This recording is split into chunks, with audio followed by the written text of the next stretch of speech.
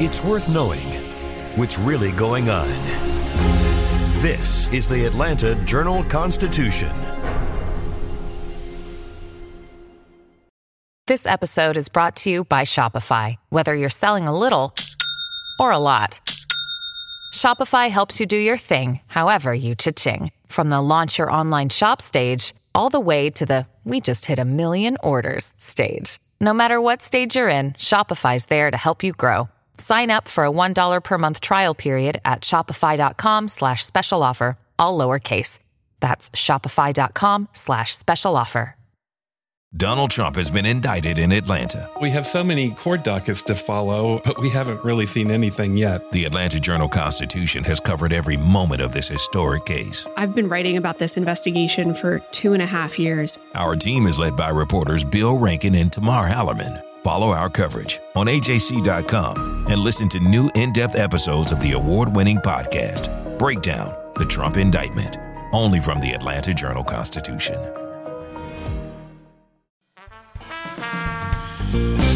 This is Access Atlanta. Every week, we share some of the best places to eat, play, and live out loud in the ATL. And, of course, we go behind the scenes and find the stories that show Atlanta is one of a kind. Welcome to Access Atlanta. I'm your host, Shane Harrison. We've changed the way we do our podcast. That means we're recording it remotely from our homes, but we've also changed what we're talking about in the podcast, since we've always prided ourselves on providing guidance on things to do in and around Atlanta, and because most venues, theaters, and attractions are closed, we're going indoors and, in some cases where it's practical, outdoors to places where it's easy to practice social distancing.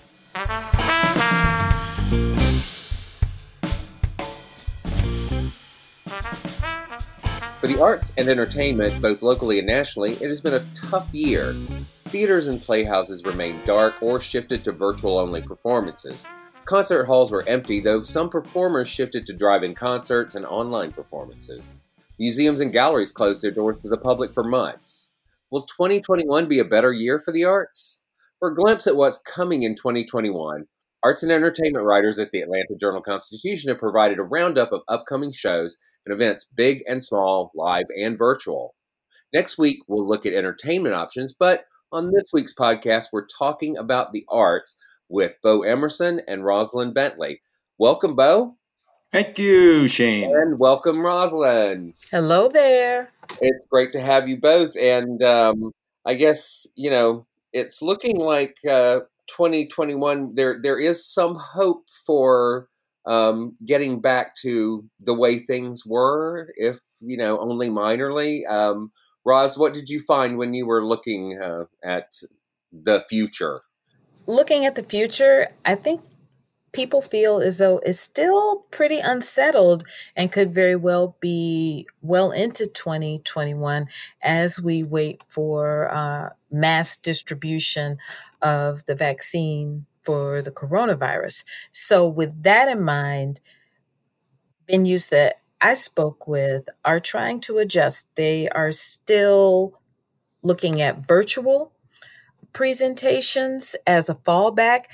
They are also doing in person, but with a tremendous amount of precautions. But they also have a tremendous amount of hope that things may at some point get back to some semblance of the way they were. Right. And Bo, you looked at live theater and things like that. And what are folks saying in that arena? Well, I was just talking to Adaye Moon, who is the new associate artistic director at the theatrical outfit, and it doesn't look like they're getting ready to schedule any live in-person performances there, although they are beginning right off the bat with some virtual events, including this unexpected play series. There are places where, like Synchronicity, has a plan in mind in which they are going to keep an eye on the on the numbers of hospitalizations and infections and such, and judging from that, determine whether they can do one of three things. They will have actual in-person performances with stringent precautions. They will also have recorded versions of those performances that people can see. And then they will make a judgment as to whether they will only provide the ones on, the recorded ones online, or they'll offer a sort of a hybrid version of that. I think it's still a lot of it is up in the air, and this is the kind of thing that keeps those producers awake at night. Right. So it sounds like they're basically hedging their bets and planning for multiple possibilities. Exactly. Yeah. So you mentioned. Well, let's talk a little bit about some of the theatrical performances and stuff. You mentioned Synchronicity, and they're one of the ones on your list of things that they're planning. I see that their season upcoming. They're doing The Bluest Eye, right, and that's supposed to be taking place in the theater and on screen in June. There's another great thing to look forward to is from the Alliance, which had tried to do this last fall. It's the Hands Up, 7 Playwrights, 7 Testaments. It's a commissioned sort of series of monologues that began a while back, right after the fatal shooting of Michael Brown, but became more and more relevant as more African Americans were killed by police. The Alliance decided to make it into a full production with the help of some Spelman students, and they had planned to put it on the fall, or first in the summer, then in the fall. Then they postponed it to the spring. But now they're not exactly sure when it's going to happen. But they do have a commitment that they will put it on at some point in 2021 on stage, and it's actually well suited to a production that doesn't endanger people, in particular the actors and actresses, because it's a series of monologues, so there will only be one person on stage at a time, and that is a kind of an approach that lots of other theaters have tried to utilize as well, to not only keep audiences safe, but to keep the people involved in the production safe as well. Right. Yeah, I know that a lot of folks have done, especially with their virtual things, they've done one-person shows, right, monologue, things like that, just to keep that social distance thing going. And what else is coming up? I know Aurora Theater is one that they've been expanding during this pandemic. That was not because of necessarily, but it was already planned, right? It was already planned, and it was sort of a two-sided sword, because they have this magnificent new complex now. So the more than doubling what they had to begin with there in Lawrenceville, and so they added a 500-seat theater to the existing 250-seat theater. But in the midst of all that happening, they were very quick to find a way to add a couple of $2 million to improve an outdoor performing space. So they'll have this 200-seat outdoor space, and outdoor performances are often going to be the solution for a lot of folks that are trying to figure out how to put on a show and keep it safe for the audience. For example, the Atlanta Opera began putting on performances in this essentially a circus tent on the Oglethorpe campus. So the Aurora is going to be well prepared to put on some smaller shows in that sort of situation. Right. Yeah. So the outdoor performances, that's something that the entertainment side of things, music, and there have been concerts and things outdoors. But I guess theater the theater community is going to be embracing that, perhaps, or at least trying to.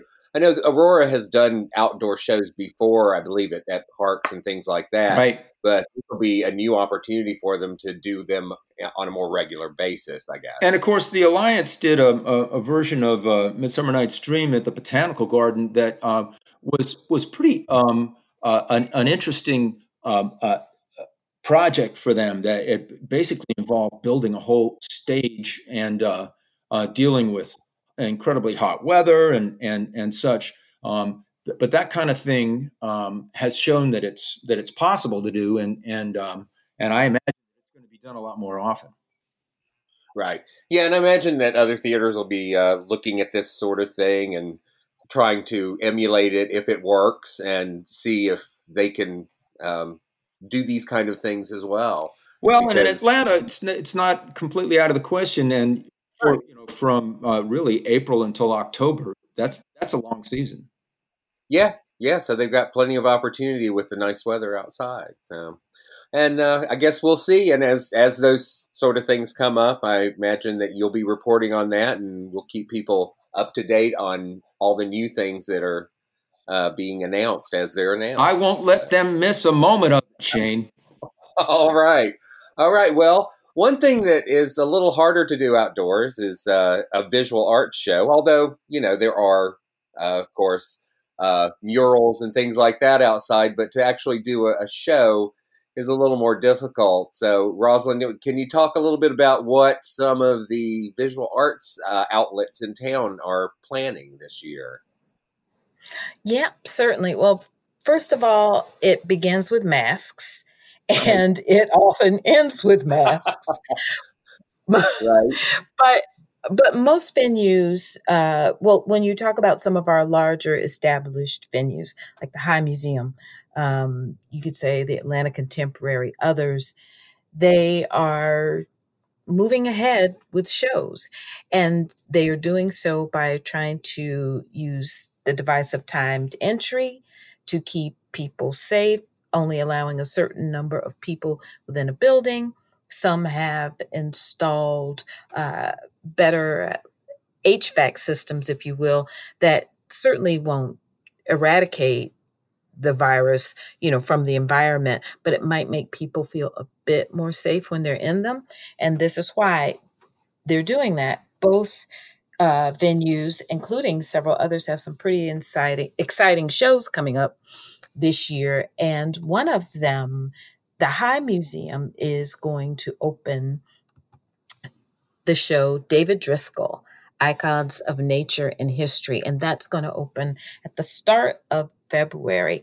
And David Driscoll really was a titan of African American art. He's an art historian. He was curator. He was a teacher, but most of all, he was an artist, known for some really iconic work. And then also in the promotion of the importance of African American artists and African art within the American visual arts canon. And so this will be the first retrospective of his work since, sadly, his passing last year. I believe he was 88 years old, and he passed away from coronavirus. Mm. Yeah, exactly. So this, is sort of a really bittersweet moment.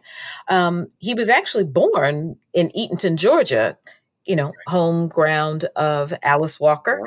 But he went on to teach at historically Black colleges including like Talladega, others. There's this famous story of him wanting to go to college after his family moved from Eatonton, Georgia, right, to North Carolina, and he wanted to go to college. He had no idea that he had to apply to go to college. So he just showed up on the steps of Howard University and talked his way in. So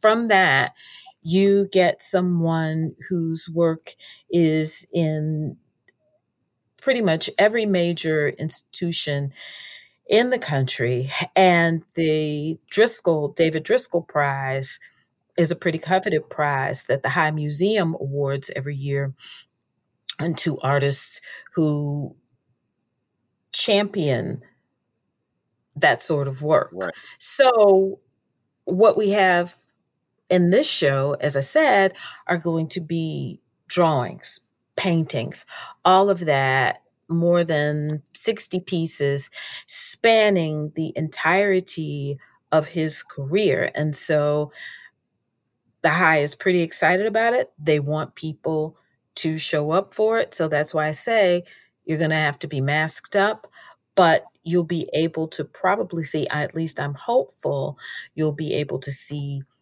one of his most iconic works, which is Behold Thy Son. I'm not sure it's going to make it into this show, but it is a rendering of Emmett Till in the aftermath of his murder in the 1950s, but it's rendered in such a way that it's very tender. It's very arresting, but it was from that pivotal painting and on through the ages that Driscoll has become quite the name. Right. Right. Okay. Yeah. So go ahead. So that's just one of the many things that are going to be going on in the visual arts realm here in Atlanta. There are other things coming as well, right? Oh, there actually are plenty. You'd be surprised. Right. People are getting pretty creative. Okay, another that we're looking forward to, and again, we have to use this caveat of hopefully there are no surges and there are no shutdowns. Right. But the Georgia Museum is doing the first ever retrospective of the work of Emma Amos, who passed away last year as well. She was 83. This time was complications from Alzheimer's, but Emma Amos is probably the most famous African American female painter who is native Atlantan that you probably have not heard about. Right. And so the hope is with this exhibition, which is called Color Odyssey, which is again a retrospective of her work, close to 70 paintings, that is going to change. Amos came from a pretty prominent African American family here in Atlanta that really was a cornerstone of the Black business community here in Atlanta. Her family owned a famous drugstore on Ashby Street. They were big players in the Atlanta University Center. And she studied under Hale Woodruff, who, we know as one of our iconic muralists. Right. And so her work has kind of flown under the radar, but it is a blend of both textiles, acrylic paints, and others that really look at what it means to be African American, female, and an artist and engaged in contemporary America. So that's actually going to be a really exciting show. And it's actually a pretty big deal for the Georgia Museum to inaugurate a show like that, to conceive of it. And it will travel. But they are right now unpacking the crates and are hopeful that there are no shutdowns. Right. Another thing that folks can really look forward to is the Atlanta Biennial at the Atlanta Contemporary. And that will also be this spring. Let me see. We are looking at dates of February through May. And the genesis of that was back in the 80s, there was a New York Biennial, and artists from all over shown in this biennial, except for artists from the South. Not a single artist was included in that. So the biennial here in Atlanta Contemporary, started in 1985 as a response to that, to say, as Outkast famously said, the South got something to say. So what we are going to have are probably close to 50 artists in this biennial from all over the South: Atlanta, Tallahassee, North Carolina, Texas, mostly young, up and coming artists, and a few who are more established that you've seen, like Shaniqua Gay and Kasimu Harris. They will be there with some pretty experiential work. And here's what's interesting. The title of the show is Of Care and Destruction. When this was conceived, the idea was that, people would hew to that theme. Well, with the advent of the coronavirus and with the amount of racial strife and reckoning and protests that we saw this summer, the artists 201 changed their focus and they spoke to this moment. So it's going to be interesting to see how these artists responded to probably one of the most tumultuous years that we've all experienced, in 100 years. So that's something I'm really looking forward to. Well, that's great. There will be, of course, many other shows coming up. Galleries will probably be doing shows, whether they're virtual or in person. I know some galleries are doing by appointment type things, which is probably one of the safest ways to do it. So I imagine that these are just a few of the things that you can see here in Atlanta, and we will, of course, keep you up to date on any new ones that are coming along, and I'm sure we'll have reviews as well, which Felicia Feaster does those for us, and we'll review those shows as they come along. So stay tuned to AJC.com for that, and in your print paper every day. So thanks for talking to us about those visual art shows. And we're going to move on to classical music. That's something else that often takes place indoors, although as we know, the symphony has done outdoor shows as well. So what is in the works in the classical music world, Bo?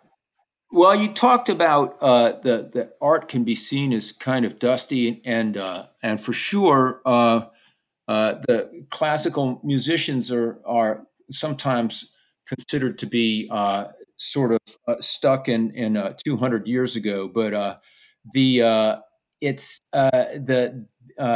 you can hear new music if you look for it, and the Atlanta Symphony Orchestra is pretty dedicated to playing new music. And it seems that there may be even more emphasis now on it during this time, because you can some of these compositions are appropriate for smaller ensembles. For example, there is going to be and of course you're talking about whether these are live or online. Well, they are as far as the ASO is concerned. So far, they are still performing in front of an empty audience, but with a videographer who does set up on a camera on a stand and let the orchestra play away. It's much more of a participatory performance where the camera travels all around, sees a close-up of hands and faces and such, and so it's a very different experience, and offers some insight and some sort of intimacy that you can't really get. Perhaps the sound is not going to be the same as sitting in at Symphony Hall, but you're going to be introduced much more closely to a lot of these performers. And one of the plans is for Tashan Sori's new piece for Roscoe Mitchell just recently got a world premiere, and that'll be January 14th.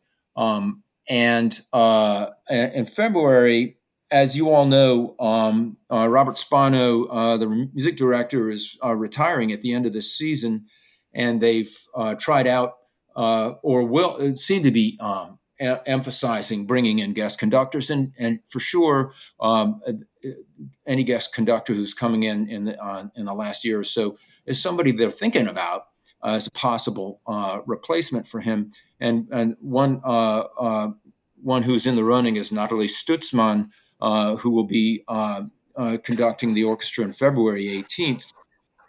With new music from Missy Mazzoli, along with old music from Mozart, his Violin Concerto No. 3. She is considered to be among those in the running. And so as whether when the ASO is going to go back to bringing audiences into the hall, I don't know when that's going to happen. Right. But like I mentioned, the opera before, they will bring back their big tent performances in April. I don't think the days and times are yet set up for that. But out in the middle of a field on the Oglethorpe campus, you can find this brightly colored circus tent with the sides opened up so that the air can flow through, and with care given to protect the members of the audience and members of the cast. They're going to put on Bizet's Carmen, and they're going to put on Kurt Weill's Three-Penny Opera. And in those settings, it's certainly different than the opera that people would be used to, with magnificent productions and costuming and set pieces and such. But it will be pared back in an interesting way to approach lots of these pieces. So those are things that folks can look forward to. Of course, Melissa Ruggieri will tell you about all sorts of outdoor performances by pop musicians later on, and they are used to being playing outdoors, right, whether it's Lakewood or elsewhere. Right. But it's probably going to become more common to hear whether it's chamber music or full symphonies outdoors in the coming year. I would guess, just because now that they've tried it, they're probably going to continue on with it. Right. Well, I imagine that the symphony has often performed outdoors. They used to perform at Chastain. Right. So out at the Ameris Amphitheater in Alpharetta. And I wouldn't be surprised if they're probably looking very closely at doing more of that kind of stuff this year, especially since I imagine that there won't be as many pop musicians touring. So there's probably not as much demand for those outdoor venues, to be booked for these big touring acts. So it's always a possibility that some of the local folks, whether it be classical, pop, whatever, will be able to take advantage of that and play in those outdoor venues when the weather gets nicer. And that's the silver lining in what has been a disaster for artists and musicians and venues and small clubs and big venues is that everything is now been shook up. Things are sort of in the air, so new things are happening, and that might mean that you'll hear some music that you would not hear normally because the venue's available. Yeah. Well, people have had to get creative, so that's the kind of thing you get. And before we wrap up, I want to mention that this is all a lot of this stuff comes from a story that Bo and Rosalind and Melissa and Rodney all contributed to, that ran recently on Sunday and Sunday Living, and is still easily viewable online at ajc.com. It's basically a look ahead at 2021, all the events that are coming up. And we also had a little bit about what's happening in the world of dance from Cynthia Perry. Of course, the Atlanta Ballet has been already doing things in a virtual way, doing production type things just like the Atlanta Symphony. And she'll tell you a little bit about that. You can read about that. And about the Alvin Ailey American Dance Theater, which often comes here, but they'll be doing some online offerings as well. So check all of that out online at ajc.com. And Roz, is there anything else that you wanted to add before we wrap up? I wanted to piggyback on something that Bo mentioned earlier, which is the Hands Up 7 playwrights, 7 testaments that the Alliance hopes to be able to do live in 2021. The Alliance did, though, move forward with some community conversations surrounding the themes that are a part of this play. We wrote a story about it back in October about how they were still trying to keep the spirit of this play alive and to speak to the very moment as protests were still going on. So if readers want to go back and take a look at that story, and also if they want to go back and look at some of the community conversations that some of the actors had with audience members virtually, obviously, and with other community stakeholders, they can do that at the Alliance's website, and they can also come back to ajc.com and learn just a little bit more about the show itself and what the hopes are for the future. Right.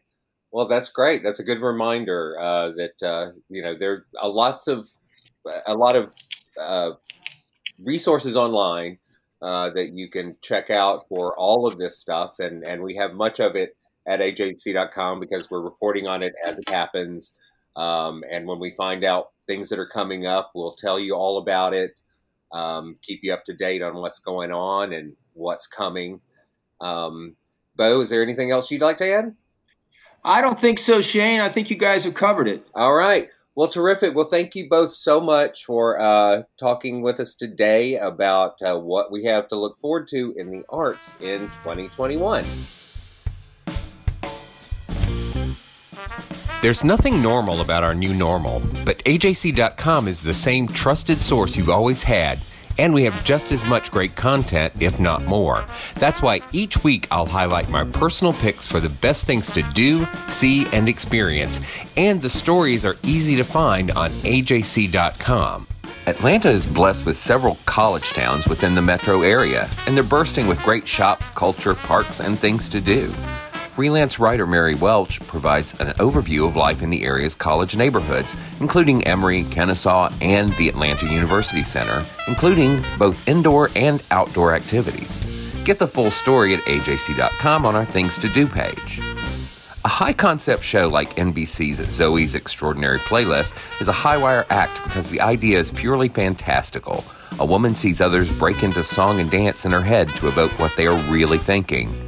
One of the rivals for the affections of the title character is played by Stone Mountain native John Clarence Stewart. The AJC's Rodney Ho recently spoke with the actor about returning to work on the show's second season, which just debuted this week. As the actor puts it, it was pretty surreal. Read the rest of the interview on the Radio and TV Talk blog at ajc.com. The AJC's Bo Emerson brought us news from the world of Atlanta theater this week with the announcement that Theatrical Outfit has brought on Adaye Moon as the new Associate Artistic Director at the Downtown Theater. A former literary manager at the Horizon Theater, Moon is also a former director of performance-based interpretation at the Atlanta History Center. As of Monday, in his new job at the Theatrical Outfit, Moon will be part of a company dedicated to performing new work with an Atlanta connection through the Made in Atlanta program. The outfit begins highlighting local writers in earnest on Thursday, January 7th, with the first of 4 readings that comprise the Unexpected Play Festival. The Decatur resident spoke to Bo Emerson about his role with the outfit, about trying to connect with audiences digitally and about an Atlanta-centric repertoire. Read the interview with Moon on the AJC.com Things to Do page. The AJC's dining team continues to explore some of the best in takeout with the Atlanta Orders In feature, which you'll find in print in the living section many weekdays. One of the places they recently visited is Bojanic, an Indian concept that has been around in one form or another since 2003. They recently closed their Buckhead restaurant but are working from a location on Lambert Drive. They recently introduced Tandoori Pizza and Wing Company, which features handcrafted Indian-Italian fusion pizza on naan bread and uses the same ghost kitchen and online ordering platform as Bojanic. Read up on all the places the team has visited on the Atlanta Restaurant Scene blog at AJC.com. To get the AJC delivered or to subscribe to the e-paper, go to AJC.com/subscribe. For more things to do in and around Atlanta, go to AJC.com. Our senior editor is Nicole Smith. Podcast edited by Bria Felicien. Music by Bo Emerson and Billy Guin. And I'm your host, Shane Harrison. Join us next week for more Access Atlanta.